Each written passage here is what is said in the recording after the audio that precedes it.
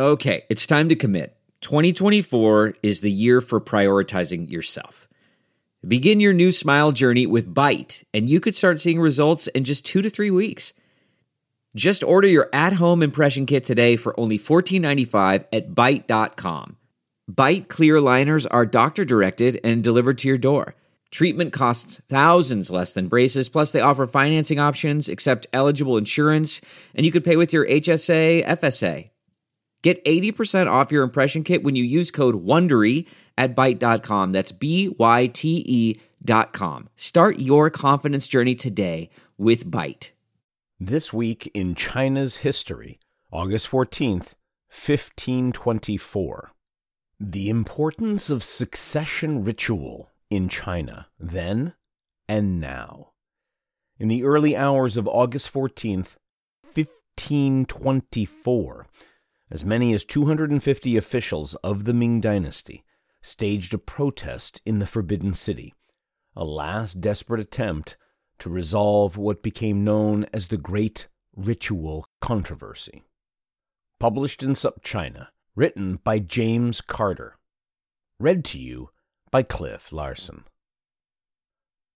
It's hard not to be awed by the Forbidden City, especially early in the morning, before the crowds of tourists, at least pre-pandemic, choke the central walkway that was formerly trod only by the emperor. The complex's scale and symmetry projects gravitas and order.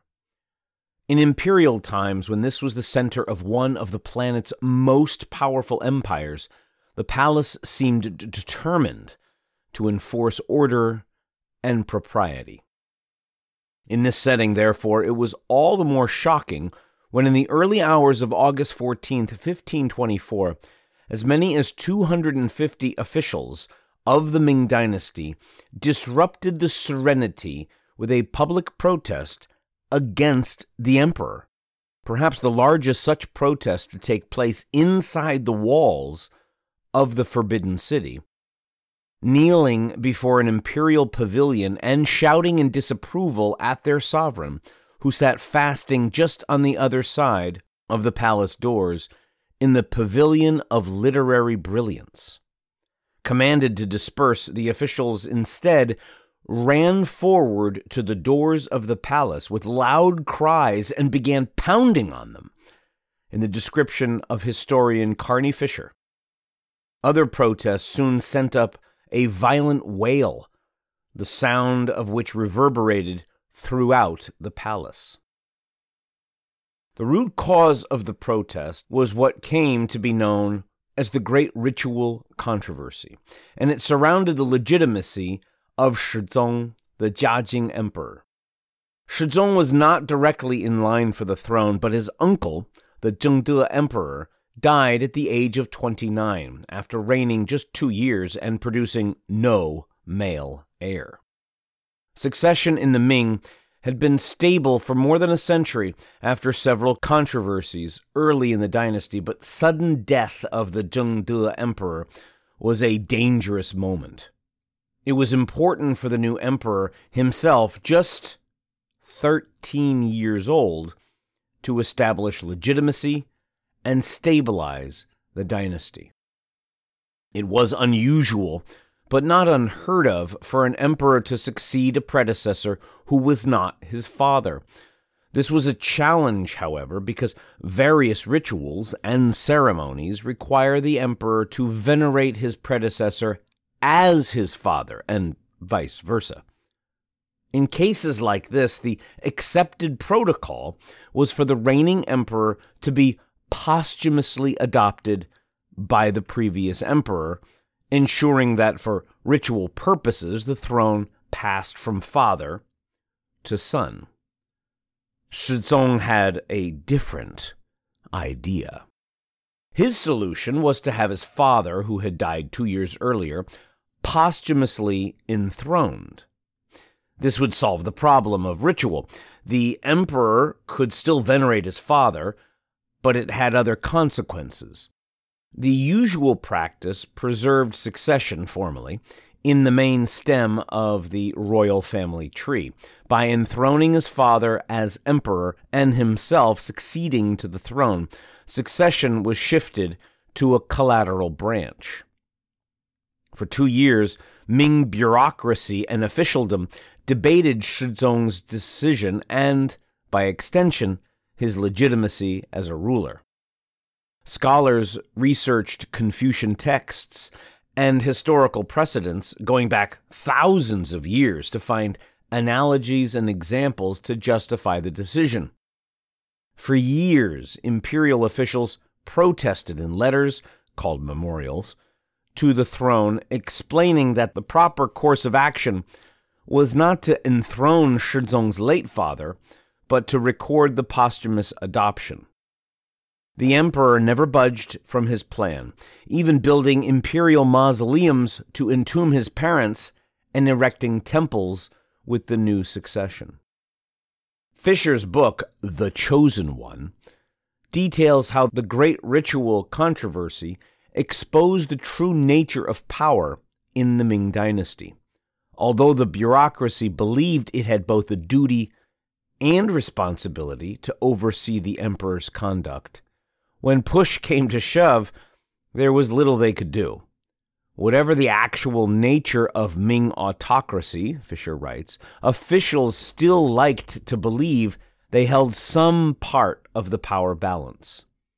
Ignored time after time by the young emperor, officials finally decided they had no choice but physical protest. The protest of August 14th, 1524, went on for hours.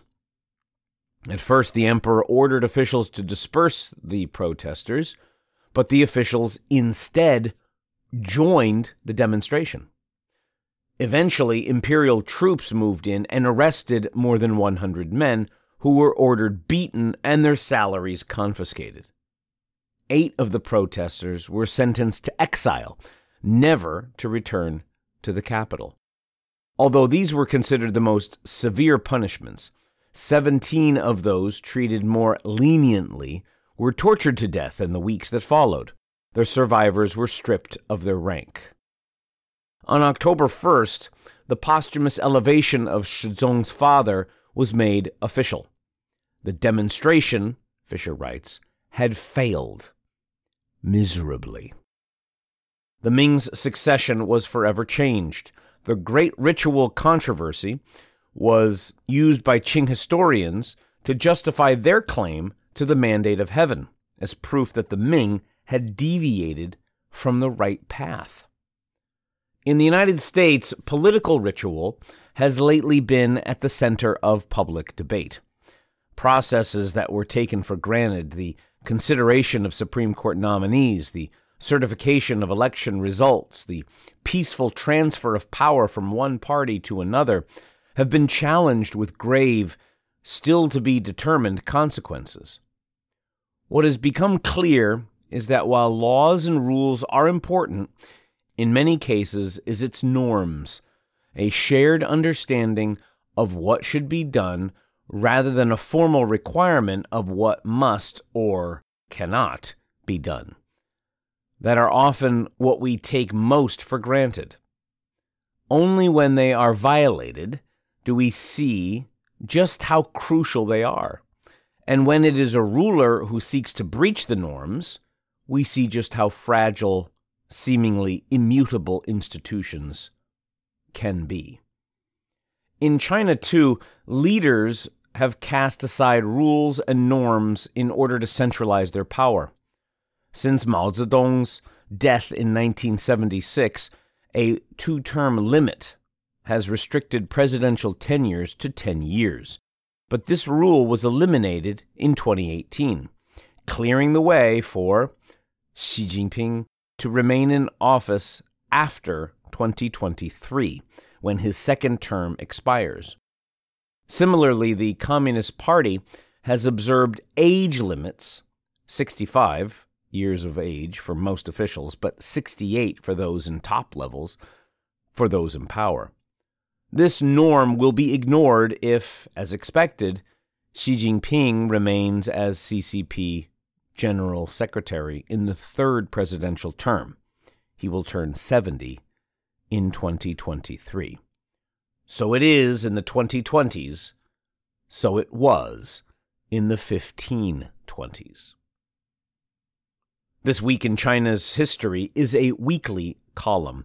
James Carter is professor of history and part of the Niels program in Asian Studies at St. Joseph's University in Philadelphia. He's the author of 3 books on China's modern history, most recently, Champions Day, The End of Old Shanghai. You've been listening to This Week in China's History, August 14th, 1524. The Importance of Succession Ritual in China, Then and Now. Published in SupChina, written by James Carter, read to you by Cliff Larson.